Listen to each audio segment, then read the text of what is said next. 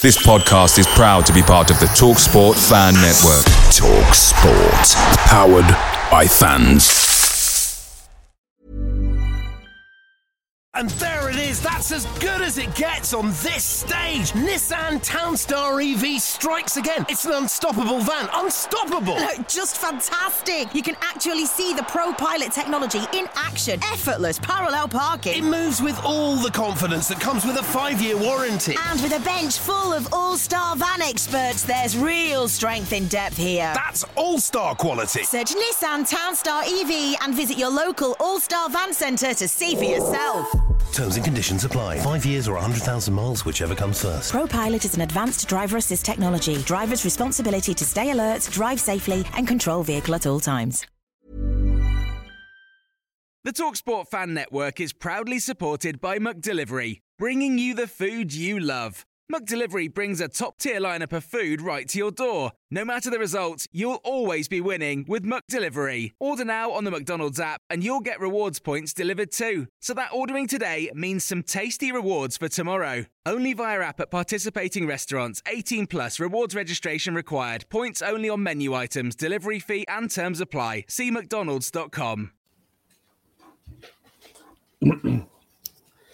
So good evening, welcome back. Second time around, a bit of a gremlins in the system there. Always happens on a live feed like this, but still we're there. So this is Talking Devils, the leading independent Man United podcast. My name's Paul, and I run the United Before Fergie Twitter account and Instagram account and the Facebook page. So this is the very first United Before Fergie podcast. If you are watching this live on YouTube or Facebook, then feel free to get your comments or your questions in. If you're watching the replay, hello, and we will still feel free to comment, and we will reply to you. If you're listening back on the audio podcast, please be sure to subscribe and leave a review on the platform that you're listening on. As the first United Before Fergie podcast, my guests this time are Alan, who runs the very excellent Yesterday Stars United history account on Twitter, because you can never have too much history on United. We've got David Blatt, who is the author of 2 books detailing his adventures and his life following United.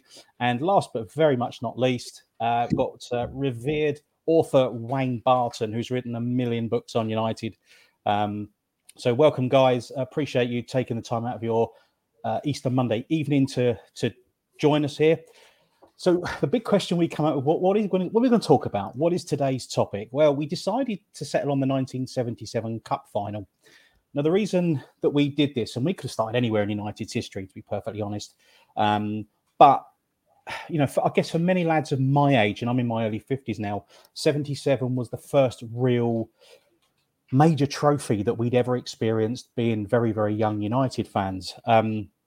And it's just a very big topic of conversation whenever, the FA Cup is brought up. And it just seems to be that match that everyone remembers. It's their first time with their dads or their uncles and aunties. They went there as their first FA Cup final. It's got there's so much love for that particular match that we just decided that was probably a really good place to start with the first podcast. So I did put a tweet out yesterday asking for sort of personal stories and viewpoints from that particular match. And as per usual, it didn't disappoint. Some of the stories and the tales are interesting, I think it's fair to say. So the first one was from Al, who's at Fletcher Moss 7. He said he's got mates who still haven't come home yet. That must have been a hell of a day. He followed it up with the flare in the back of his jeans smelt for at least another season from standing in our end. Sorry, Al, I had to mention it because it was a really cool start to it. Jay Stand sent me a DM on Twitter, and he said about 30 of us left the Moss Vale pub in Urmston on the Friday night for the overnight train to Euston in a truly impressive, intoxicated state. That's always a good way to start a day out at United. They arrived at Euston decked in their red, white and black and typical 70s attire. They headed straight for Trafalgar Square. As you do, they piled onto one of the lions. It was 7:10 in the morning. Some bloke was taking photos of us, to which we duly abide and went through our repertoire of 70s terrace classics. Not a scouser in sight. Journey to Wembley was typical of cans of beer, several boozers, and the hot, sweaty tube. Nothing has changed there, unfortunately, my friend. And he said that match is so important in our history as we stopped the Mickeys from becoming the first team to do the treble. Although after it, we were just ecstatic that we won the cup, following the disappointment of 76, when Tommy Dock came out and said that we'd be back and we'd win it, and we did. And by the time we got back to Euston, we realised the bloke taking the photos at 7:10 in the morning was from the London Evening Standard. And there they were in all their glory on the back page. The photo itself was exhibited in the United Museum for the 40-year anniversary and seen on the K. Sarah documentary. Thank you for that, for Jay Stand. So, yeah, that final was the crowning glory of Tommy Docherty's reign at United. But Wayne, why was it so significant? Well, it was the first trophy post Busby, wasn't it? And, it'd been a long journey to get to that point. I mean, 9 years after you could say the second division trophy was the first, and a lot of people will claim that because you get a trophy for winning the division, but it's the first major trophy. And the first time really United had come close, because there'd been a number of semi-finals. I mean, post Busby, you've got the transition. He retires. Who comes in? Wilf McGuinness comes in. He has some semi-finals, does quite well, but he never quite has the authority under Busby. And then the sort of decline unravels really from that point. Busby's sort of, I wouldn't say interfering, but overlooking on transfer affairs and sort of putting his two penneth in, which is causing a great deal of issues. I guess Busby had so much loyalty towards the club and to his team. He found it difficult to let go. Unfortunately, that caused a big problem for McGuinness. He was never able to sort of ascertain full control. From then, O'Farrell came in. You thought an outsider might be able to get better control, and he started really well. And it fell apart. This is a potted history, by the way, of 9 years of United. 6 months of going really well, top of the league, United playing great football. It looks like he's getting a tune out of George Best, but then a difficult run of form comes. O'Farrell makes some good transfers, but they're sort of after the horse has bolted kind of thing, and the players have lost a lot of confidence in him because he's retreated from the media.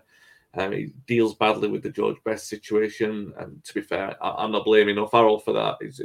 Best was kind of out of control. Nobody knew what they were dealing with. O'Farrell eventually sacked with the club. They've gone from top, and in the space of a year, they look like they're relegation fodder. And then in comes Tommy Docherty in December 1972.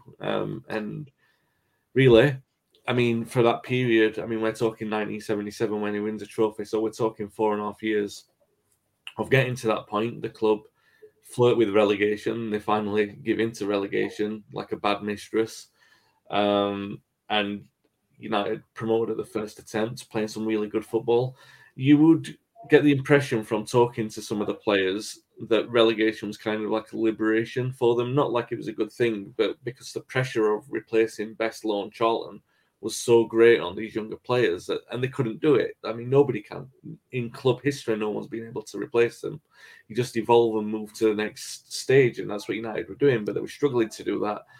And the liberation, as I say, was kind of freeing them up to play against lesser teams at a time when the difference in quality between first and second division wasn't quite so great. So United were able to build up momentum by winning games and getting that confidence back. They get promoted, and really, it looks like a really good, entertaining United team that is seriously going to challenge for trophies for the first time since a really good Busby side 10 years earlier. He's got Coppell and Hill on the wings. Hill probably, well, both of those players really candidates for the best players since Busby at that point. And then we get to the cup final in 76. It's disappointing. They get to the cup final in 77 after Docherty says that they're going to come back. And I think it was really a period of a year because they were challenging for the first division, not proper challengers. They came close. Nobody was calling them contenders, but they were there or thereabouts towards the end of the 1976 season. So everyone was expecting big things from them in 77. That didn't quite happen. I know we'll probably talk about Docherty and how it ended later on. but they were expected to challenge in 77. So the reason why it was so significant going into that final is because it should have been the start of something different instead of how it turned out to be the end. Mm-hmm. Do you think that it was that United fans really took to that team because of the not just the type of football they played, but maybe it was reminiscent of the Busby Babes some 20 years before, where it was the free flow in the cliche is the swashbuckling cavalier style of football. Do you think that teamed up with the relative sort of traipsing through the mud of the early 70s and the legends aging and getting on a bit? It was just that this is what Man United is all about. This is what we've grown up reading about with the Busby Babes and those kind of teams that just attack. And this was kind of almost not the reincarnation of that team, but it was this is what we want. We want to attack. We want to have fun. We want to go out and take this to opposition. Do you feel there was a certain element of that involved in it as well? Yeah, I think that's a good point. David and Alan will be better placed to answer this than me. But my theory on it is that you had a generation of youngsters who'd seen United win the European Cup, and you're kind of expecting, United to kick on from that point, and they don't, and they break up. And then the players that come in, the youngsters that we'll talk about, Greenhoff, McIlroy, the players who were coming in from the academy system were expected to follow this kind of pathway, but the sort of pressure on them to play this kind of expressive football was so great that they were burdened by it. So they needed that liberation, like I said, a good winning run of form. And it was difficult for the supporters because obviously you've got this generation of supporters who were hoping for better things after 68. They think the European Cup is just the start, and it wasn't. It was the end.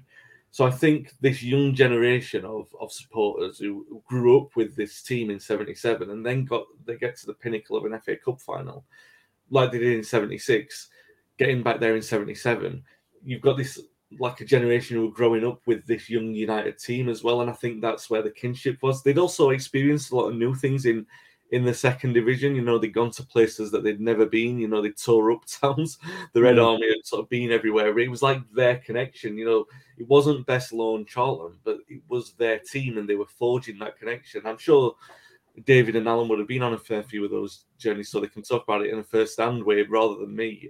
But that's my theory on it. I feel like it was so special, 77 and 76, but 77 because of winning. It was so special because the connection was growing and there was vindication in the victory.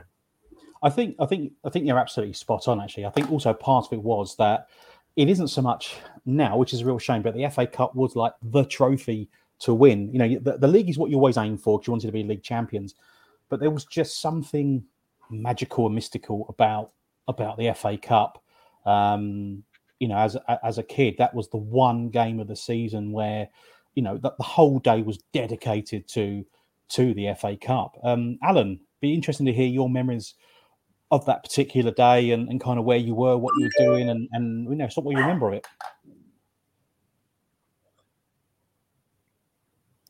Can you hear us, Alan? No, looks like you might have been on audios. Of the dates, I think of the day it's hard to. I can now. Yeah, can you hear me? Can hear you. Yeah, we can hear you. Can you hear me, guys? Yep. Yeah. Yes, we can.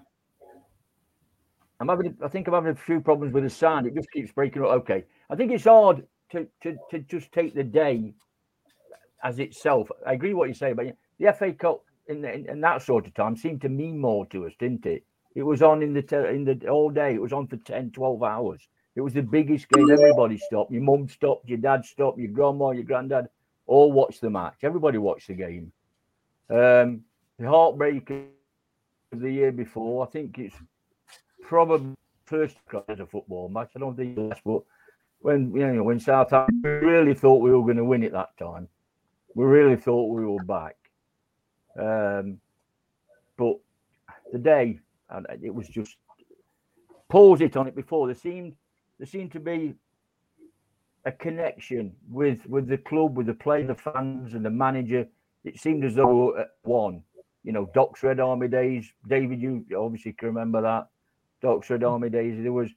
great times.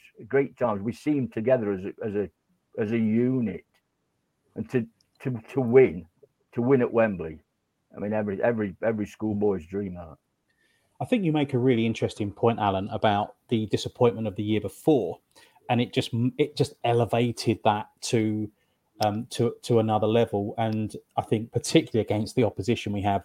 I mean, Richard made a really interesting point in the comments. Thanks, Richard. That the cup final was a fair warning to Paisley that United would have had his number while he'd been at Liverpool most of the time anyway. So, you know, it was right. I just think the disappointment of 76 just had put that added edge to it. I think of the following year. So, you know, you're absolutely spot on there. I mean, Adrian Vanstone. Sorry, there was also. Can you hear us okay, Alan? There was also Tommy Dock's speech when he said, we'll be back. I can. Tommy Dock's speech when he said, obviously, second guess, it comes, to come back next year and play Liverpool and beat Liverpool. Yeah. Some of the other comments that I had on Twitter, Adrian. Yeah, we can hear you all right. Yeah, it seems we're having a few audio issues there, but we'll muddle through. So Adrian Vanstone, he went to the final. I am. Yeah. You're having a few. Okay, that's fine. That's no problem. So Adrian Vanstone on Twitter went to the final age 16. He travelled from North Devon without a ticket. He paid £25 for a £2.50 ticket. Got to his seat 15 minutes before kickoff. He also went to the semi-final against Leeds at Hillsborough. Like many other Reds, he was stood in the Leeds end. Steve at Must Not Swear said that the joke, the first FA Cup final goal scored by a Russian in off green off. Oh no. Robert Coonan was 9, watched it on a colour TV set. He was already a committed Red, and he recalls that we were the underdogs on that day, which is not a surprise considering how dominant that lot were at that time. And it was tremendously exciting when we got the winner. Adam Smedhurst also commented that the cluster of goals, Pearson and Cases, were both terrific finishes. The winning goal was surreal. We all saw Lou Macari strike the ball, but didn't see the contact with the back of Jimmy Greenoff. The ball seemed to take an age before crossing the line. No one really knew what happened. There were no replays in those days. And Joker Jeff said, went to the 78 final with his dad. He was devastated. He was only 10. He knew I knew I supported United because of my dad.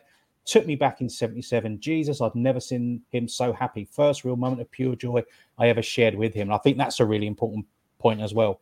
He's 57 now. Unfortunately, his dad's been gone 6 years, but that memory sticks and the joy that he shared with him then. I think that's just fantastic. David, what do you remember about that particularly hot summer's day? Well, for me, it's the build-up over the years. We had a period from 64 where we lost 6 losing semi-finals. We were favourites against West Ham in the mud at Hillsborough, and we had Charlton and everybody, but the ball just stuck. It just wasn't one of those days. We lost to Ferencváros in the Intercity Fairs Cup, and I was at Burnham Park for the second replay against Leeds, right behind the goal. In about the 9th minute, Billy Bremner's shot went right to my face automatically and tries me hard. We never got through. There was something about the cup in those days, ever since 63. We could never go the extra mile. Like 67, when we were champions, playing brilliant football. But when we had the FA Cup, like the third round against Tottenham, we were sort of contracted. We were like 2-1 up at Old Trafford. We thought we'd done it, but then Gilsing got to equaliser and so on. There's something about our play in those days contracted compared to our free-flowing play of Lord Best Charlton and Crare through balls and so on. The 2 semi-finals also stick out. The Derby one, because that for me was when my personal dam broke. And once Gordon Hill got that goal in the 11th minute, I saw the rest of the match for a veil of tears. Because I'm a Cockney Red. And sometimes, some of my mates who are Tottenham and West Ham said, I've got a ticket, come with us. No way. There's no way I'm stepping in that stadium with you lot. I'll wait till my lot get there. So I refused tickets at face value. I was not going to do it. So those semi-finals, and we all know about 76, Bobby Stokes' offside goal. And if you believe in God, he took his revenge a few years later. But the 77, and as somebody mentioned, I was in the Leeds end, because whenever United played, we took 3/4 of the ground, and it was brilliant. We were extracting the Michael, and it was just fantastic atmosphere. We questioned their parenthood, of course, but it was fantastic. And then the day was hot and sunny. I'll always remember that. And surprisingly, there was no aggro walking down Wembley Way. Both sets of supporters who went at our end. I thought we played very well, bearing in mind they were en route for a treble. And with hindsight, we all know what treble means. Pearson got, for me, the best goal of the game when his famous salute like that. And then Jimmy Case got a very good goal. And then the fluky second one. But in the end, just the joy, the release. Because I was too young to go to 63, Dennis Law, Paddy Crerand. So 64 was my first one. And then to lose in the semi-final against West Ham. I come all the way back. And you guys must know what it's like. Coming back a long way when you've lost. That does something to a man. It builds up a veneer. I also always say football mirrors life. You've got to go through the bad to appreciate the good. So kids who've only joined us since the Fergie years and so on, they don't know the depths we went through the 70s and 80s. So moments like when we knew we didn't have a catch chance in hell of winning the league, so you hoped for a run. And something like getting to Wembley, it meant the world at that time, because in our hearts, we knew we were not capable of sustaining a challenge for the league. So the cup was our glory. And it was the whole day and so on. When it was somebody else's team, you'd watch it from the moment you woke up on TV. But to be part of it, that was something else. Sorry, a bit rough there. Yeah, that's my dog having putting her 2 pence worth in. Do you think, David, that it was the weight of expectation that just lifted off the shoulders at that point, where the Doc had built up such an exciting young team, and the disappointment of the previous year, and when the final whistle went, it was just that whole stress and tension and everything just lifted, and it just elevated that particular day, into the memories that now produces, and people smile when they talk about the 77, not just because it was against that lot, but the sheer, but they've gone through the sort of 5 or 6 years at the beginning of the 70s, and this is where this is where things should have kicked on from here. Do you think there was an element of that as well? It was just that the weight that just lifted. We finally got the cup final. Tommy Docherty had tried to follow other successful managers, Brian Clough, Liverpool side, where defence is king. If that is solid, you go off on a tap. He tried it in his first year, and we were relegation fodder. On Good Friday, we beat Everton 3-0. He finally got rid of that system. We thought, great. But then we lost 1-0 to Everton on the Monday. And it was too little, too late. But that's when the veil lifted. He realised what our players could do and what they couldn't do, and play to their strengths. So the year in the second division was brilliant, both on and off the pitch, I've got to say.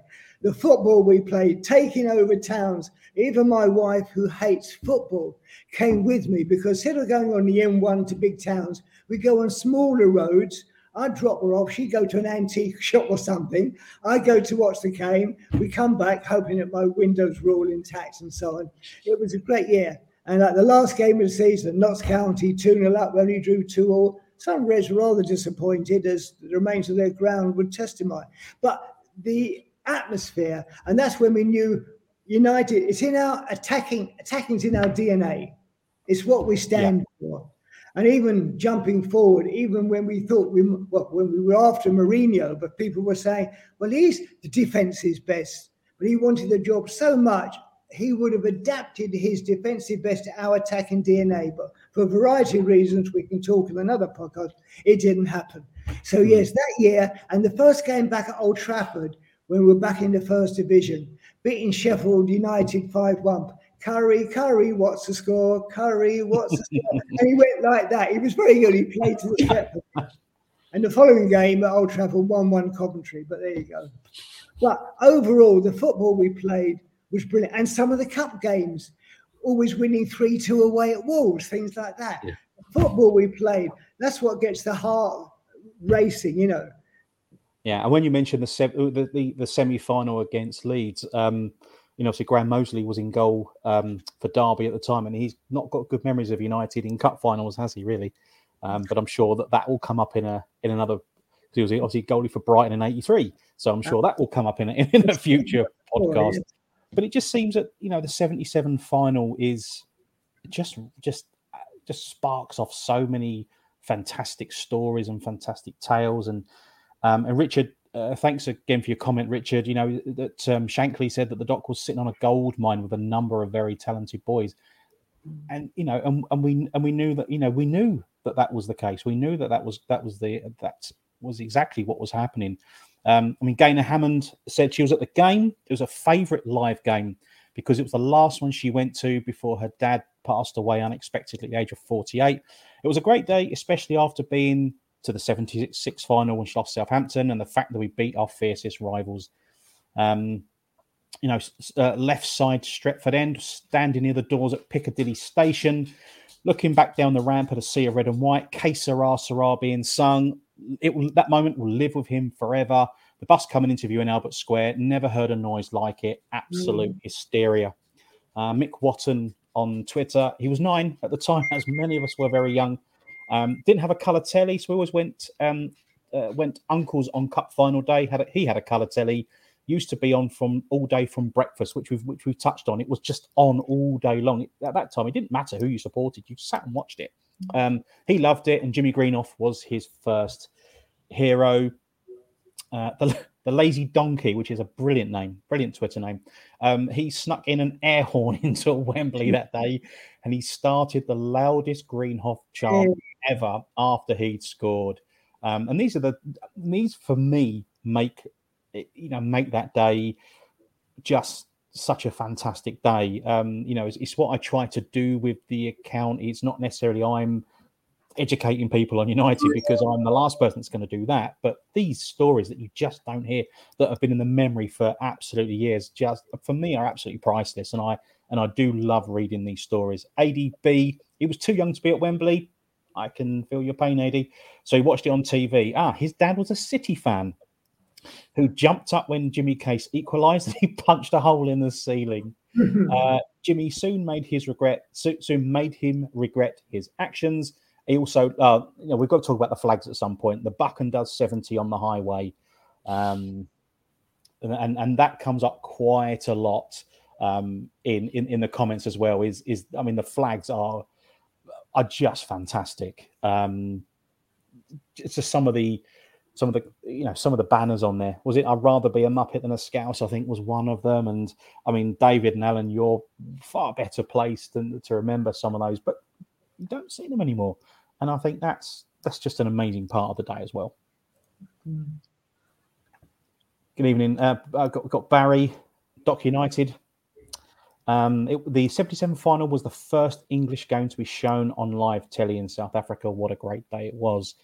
And just before we actually came live, me and Wayne were talking about, memories along with you, David. And, half of us don't remember what we did last week. But the 30 years ago, the 40 years ago, it's as clear as a bell. You know exactly where you were, what you were doing. And I think when a match such as the 77 Cup final, stays in the memory in such vivid detail, it really tells you something about that day and about how special it was to United fans. Wayne, we may be of a similar age. You might be a little bit younger. Do you recall that day much? In terms of, have you had stories from family that they've told you that you weren't aware of at the time? Well, no, I wasn't born then, full disclosure.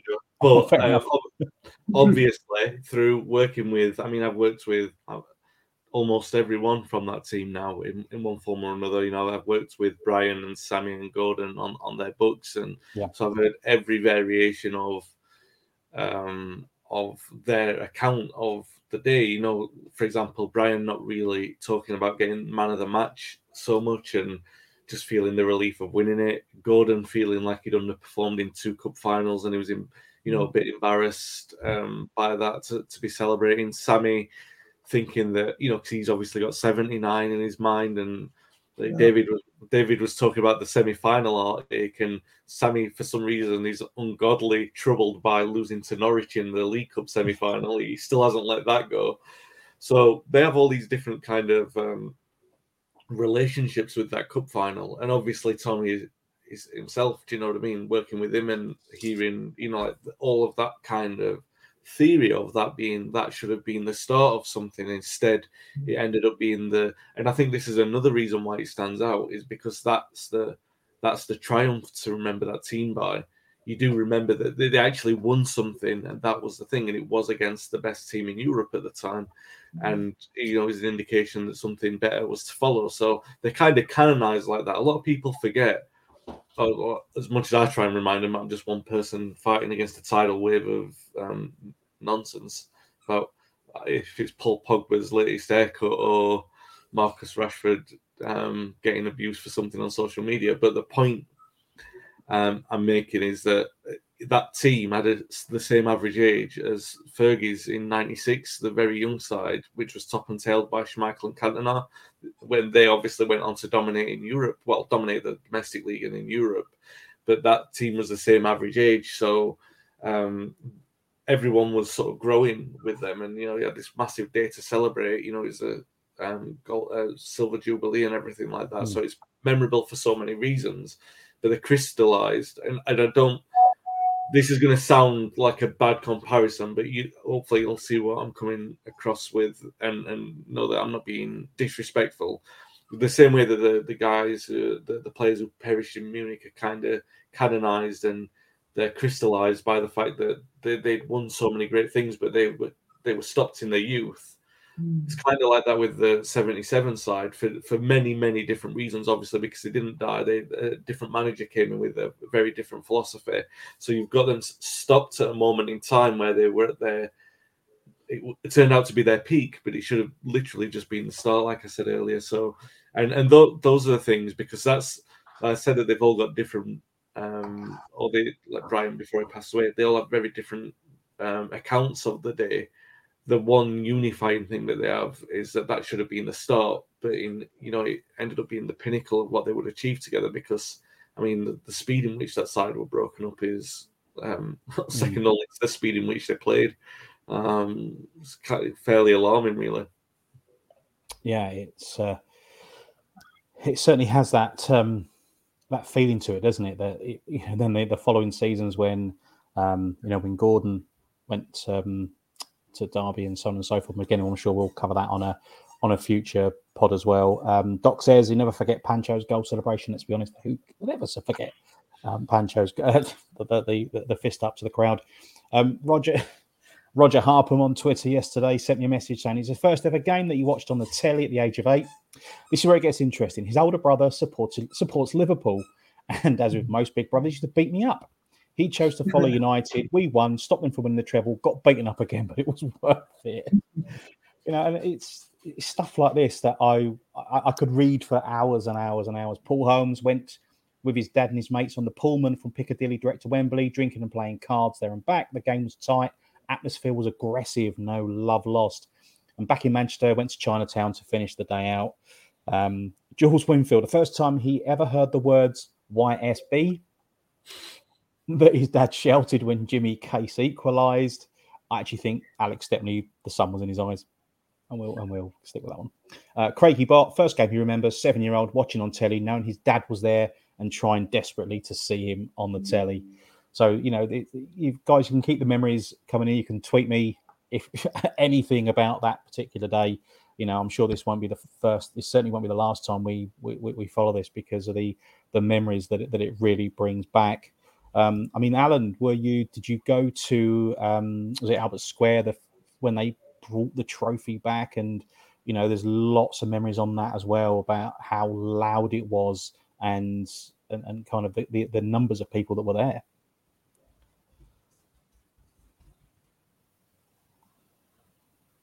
I seem to be having... Alan's on mute. He's on. Oh, you're on mute, Alan.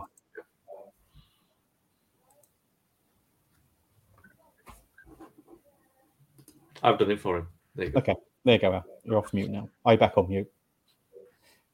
We'll come back to we'll come back to you in a second, Alan. But Rob, who's at Ridium McDuff on Twitter, about 10 of us. Oh, sorry, go on then, Alan.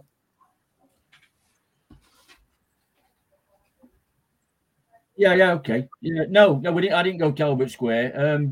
I do have a bit of a story to tell you now, though. Now I'm off of mute and I've got the sound working. I never had a ticket for the final. Right. Never had a ticket. Can you hear me, guys? Yeah. Yeah, we can hear you.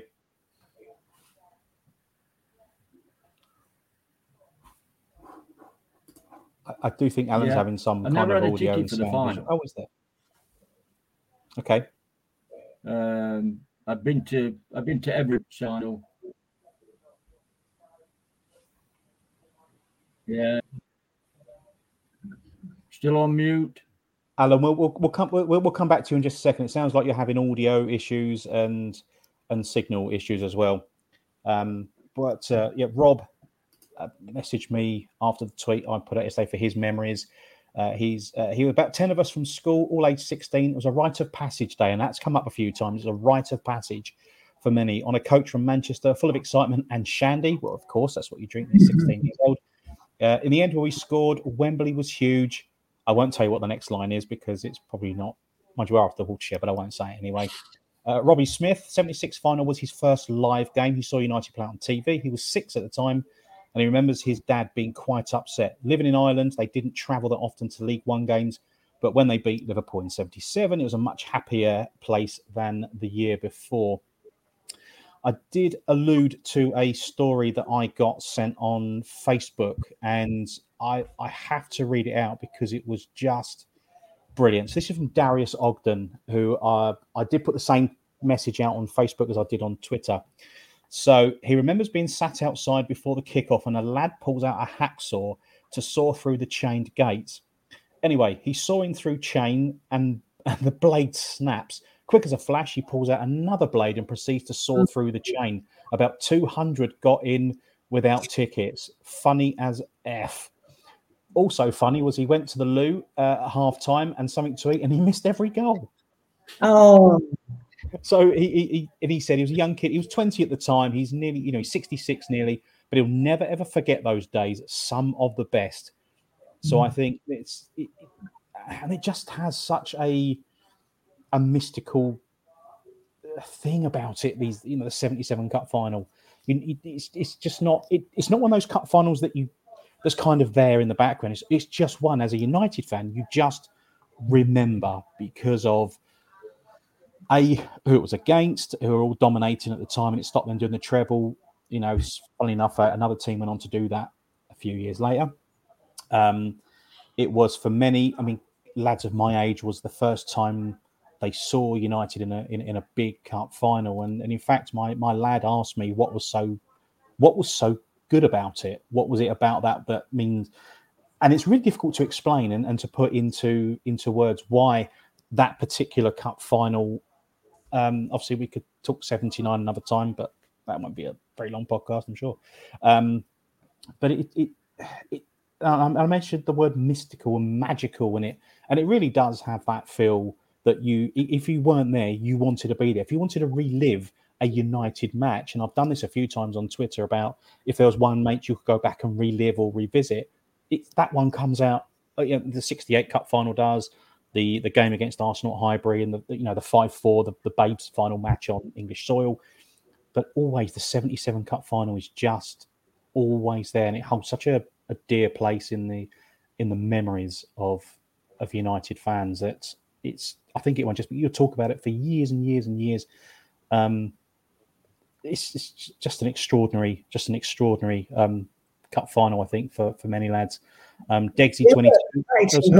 The other factor for United fans, during this period, we knew in our own hearts, even though we give it large, we weren't going to win the league. So by getting to the cup final to win it, even when we lost to Southampton, they were second division. So we're able to go in Europe.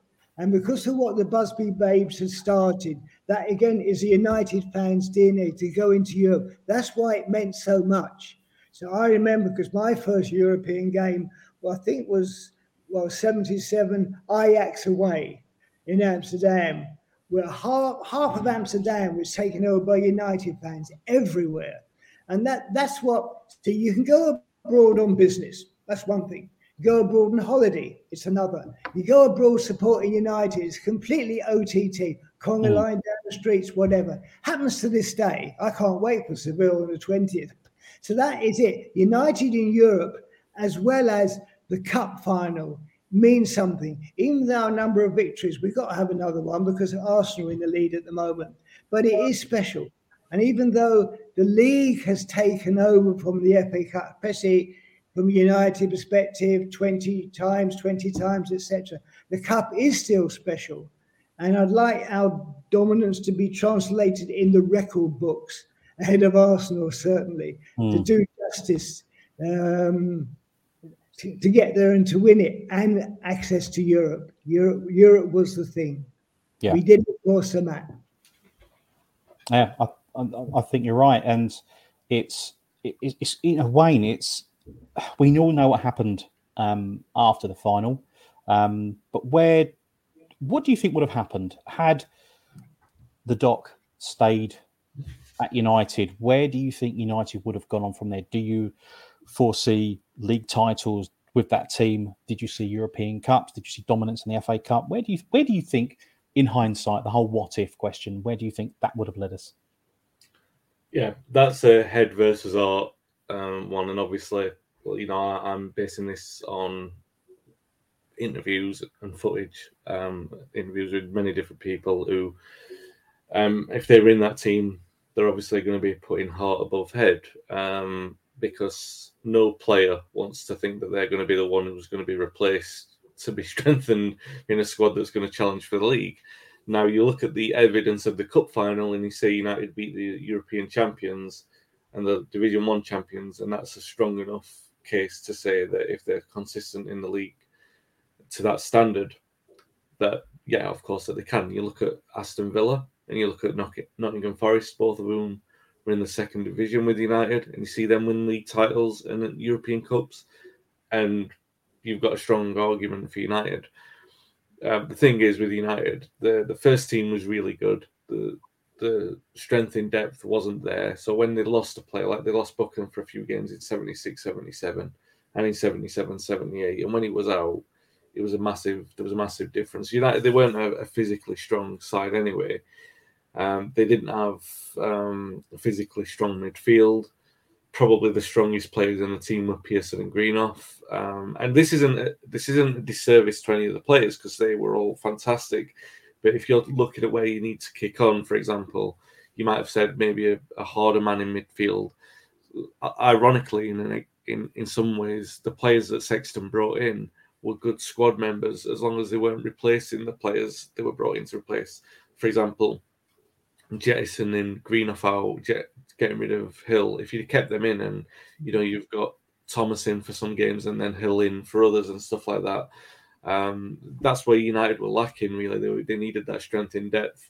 And, everyone loves Alex Stepney. There's no secret that Doherty was in for another goalkeeper. He wanted Peter Shilton. He said that a million times. So there are signings like that, and Busby was an obvious protester. He was an open protester with things like that because it wasn't just the Shilton signing, because it was like, I'm not going to pay any goalkeeper £1,000 a week. And then it was only like 3 or 4 years later, he resigned from the board, didn't he, when we signed Robson. So it wasn't like he was making airy-fairy complaints about the transfer market. He really felt in his heart that this wasn't the way that he wanted it to go, and he didn't want United to go in that way. So there were those kind of power struggles, whether or not any manager, Doherty aside, where any manager could have wrestled that kind of control in that period of time until Busby resigned from the board. The long answer to that, Paul, I rambled for a bit, but because I'm calling it a head versus heart, I don't think that the squad as it was strong enough to win the league or the European Cup. I do think that if they had a couple of major signings in there, and you would have expected Doherty would have brought those major signings in if he was staying in there. And so long as he was trusting the right people, because some of his transfers were not very good. towards the latter end. Hill and Copper were standouts. Greenough was speculative, but standout. But some of the other ones, Tommy Jackson and stuff like that, they were marginal squad players. So he had a hit and miss rate. So he would have to get hits with the players that he signed. I'm being fairly clinical because we all want to be romantic on this kind of podcast and say, we would have loved for them to have brought that success, and they might well have done, because there was, like I said, the average age gave them plenty of scope to improve and kick on, and they had the experiences in Europe as well, which were a big thing to their improvement. So they would have improved from where they were. It's difficult to know how much they would have improved. They would have improved with better players coming in. Whether or not under Doherty that would have been enough to. The romantic side of me says yes. The clinical side says no.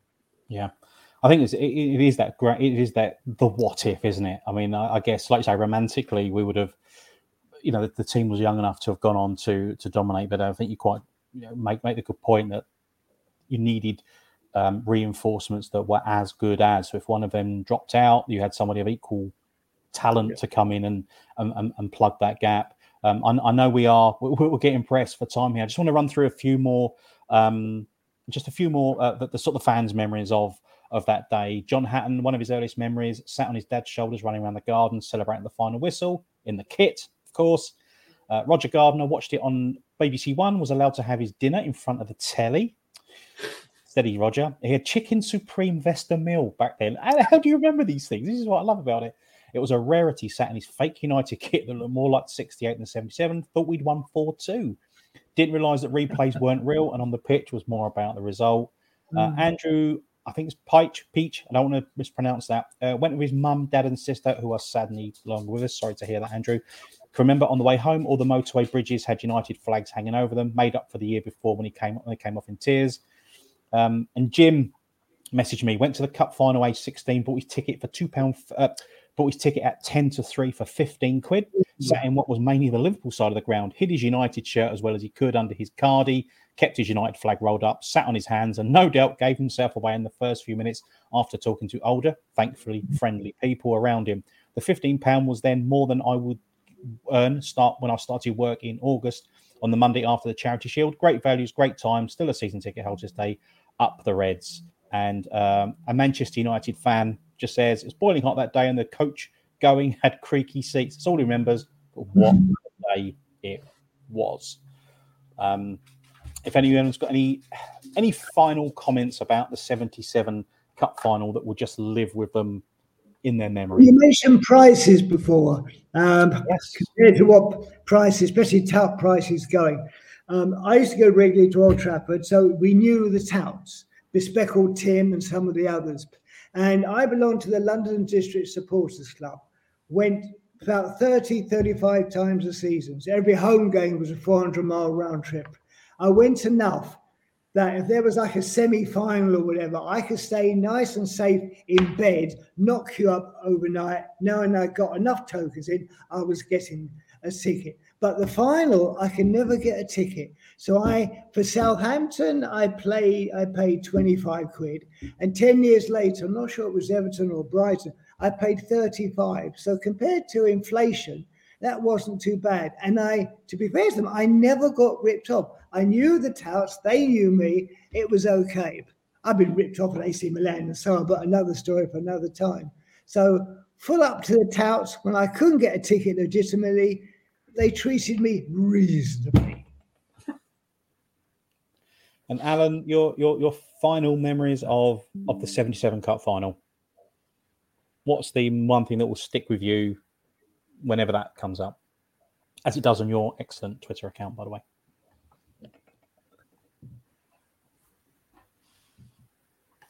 Am I back on? I really have had problems with the sound today. It's all right. You're fine. We can hear you loud and clear.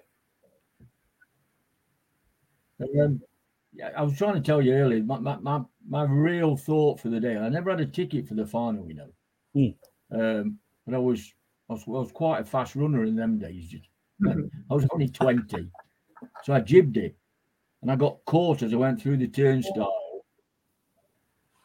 And it was a police officer that caught me. And so I just give him, I said, look, I'm sorry, I've been to every game. And he was really, really good with me. And he just threw me out, put me out the door. So I went back in the queue and I thought, well, I'm going to go back in the same queue. And I could see this police officer. So I did exactly the same thing again. But as he came, I just put one hand on his chest and I ran. And as I say, at 21-year-old, there's no way he was catching me to get in there. But then you had to go through into the next stage, didn't you? Where you got to show your tickets again. But I mean, I had some guys in there, some mates in there. They went in, brought me a ticket out, and I went back in with that. That was real. That was one of my memories of that day. But a real great day. Right. Thank you. Listen, guys, I really, really appreciate you taking time out to come on what is the very first United Before Fergie podcast. So thank you, David. Thank you, Alan. Continue what you're doing. And Wayne, thank you so much, sir, for setting this up and having us on. It's been a real pleasure to be on with you guys. So this has been the first UBF podcast. I can't be bothered saying United Before Fergie every single time. Hope you've all enjoyed it. Please like and subscribe if you're watching on YouTube. If you're listening back on the audio podcast, please be sure to leave a review, good, bad, or indifferent. And we'll be back next Monday at 8:30 for the second United Before Fergie podcast. So until then, take care, everyone. Have a good week, and we'll see you soon. Away days are great, but there's nothing quite like playing at home. The same goes for McDonald's. Maximise your home ground advantage with McDelivery. Order now on the McDonald's app. At participating restaurants, 18 plus serving times, delivery fee and terms apply. See mcdonalds.com. And there it is, that's as good as it gets on this stage. Nissan Townstar EV strikes again. It's an unstoppable van, unstoppable. Just fantastic. You can actually see the Pro Pilot technology in action. Effortless parallel parking. It moves with all the confidence that comes with a 5-year warranty. And with a bench full of all-star van experts, there's real strength in depth here. That's all-star quality. Search Nissan Townstar EV and visit your local all-star van centre to see for yourself. Terms and conditions apply. 5 years or 100,000 miles, whichever comes first. Pro Pilot is an advanced driver assist technology. Driver's responsibility to stay alert, drive safely, and control vehicle at all times. This podcast is proud to be part of the TalkSport Fan Network. TalkSport. Powered by fans.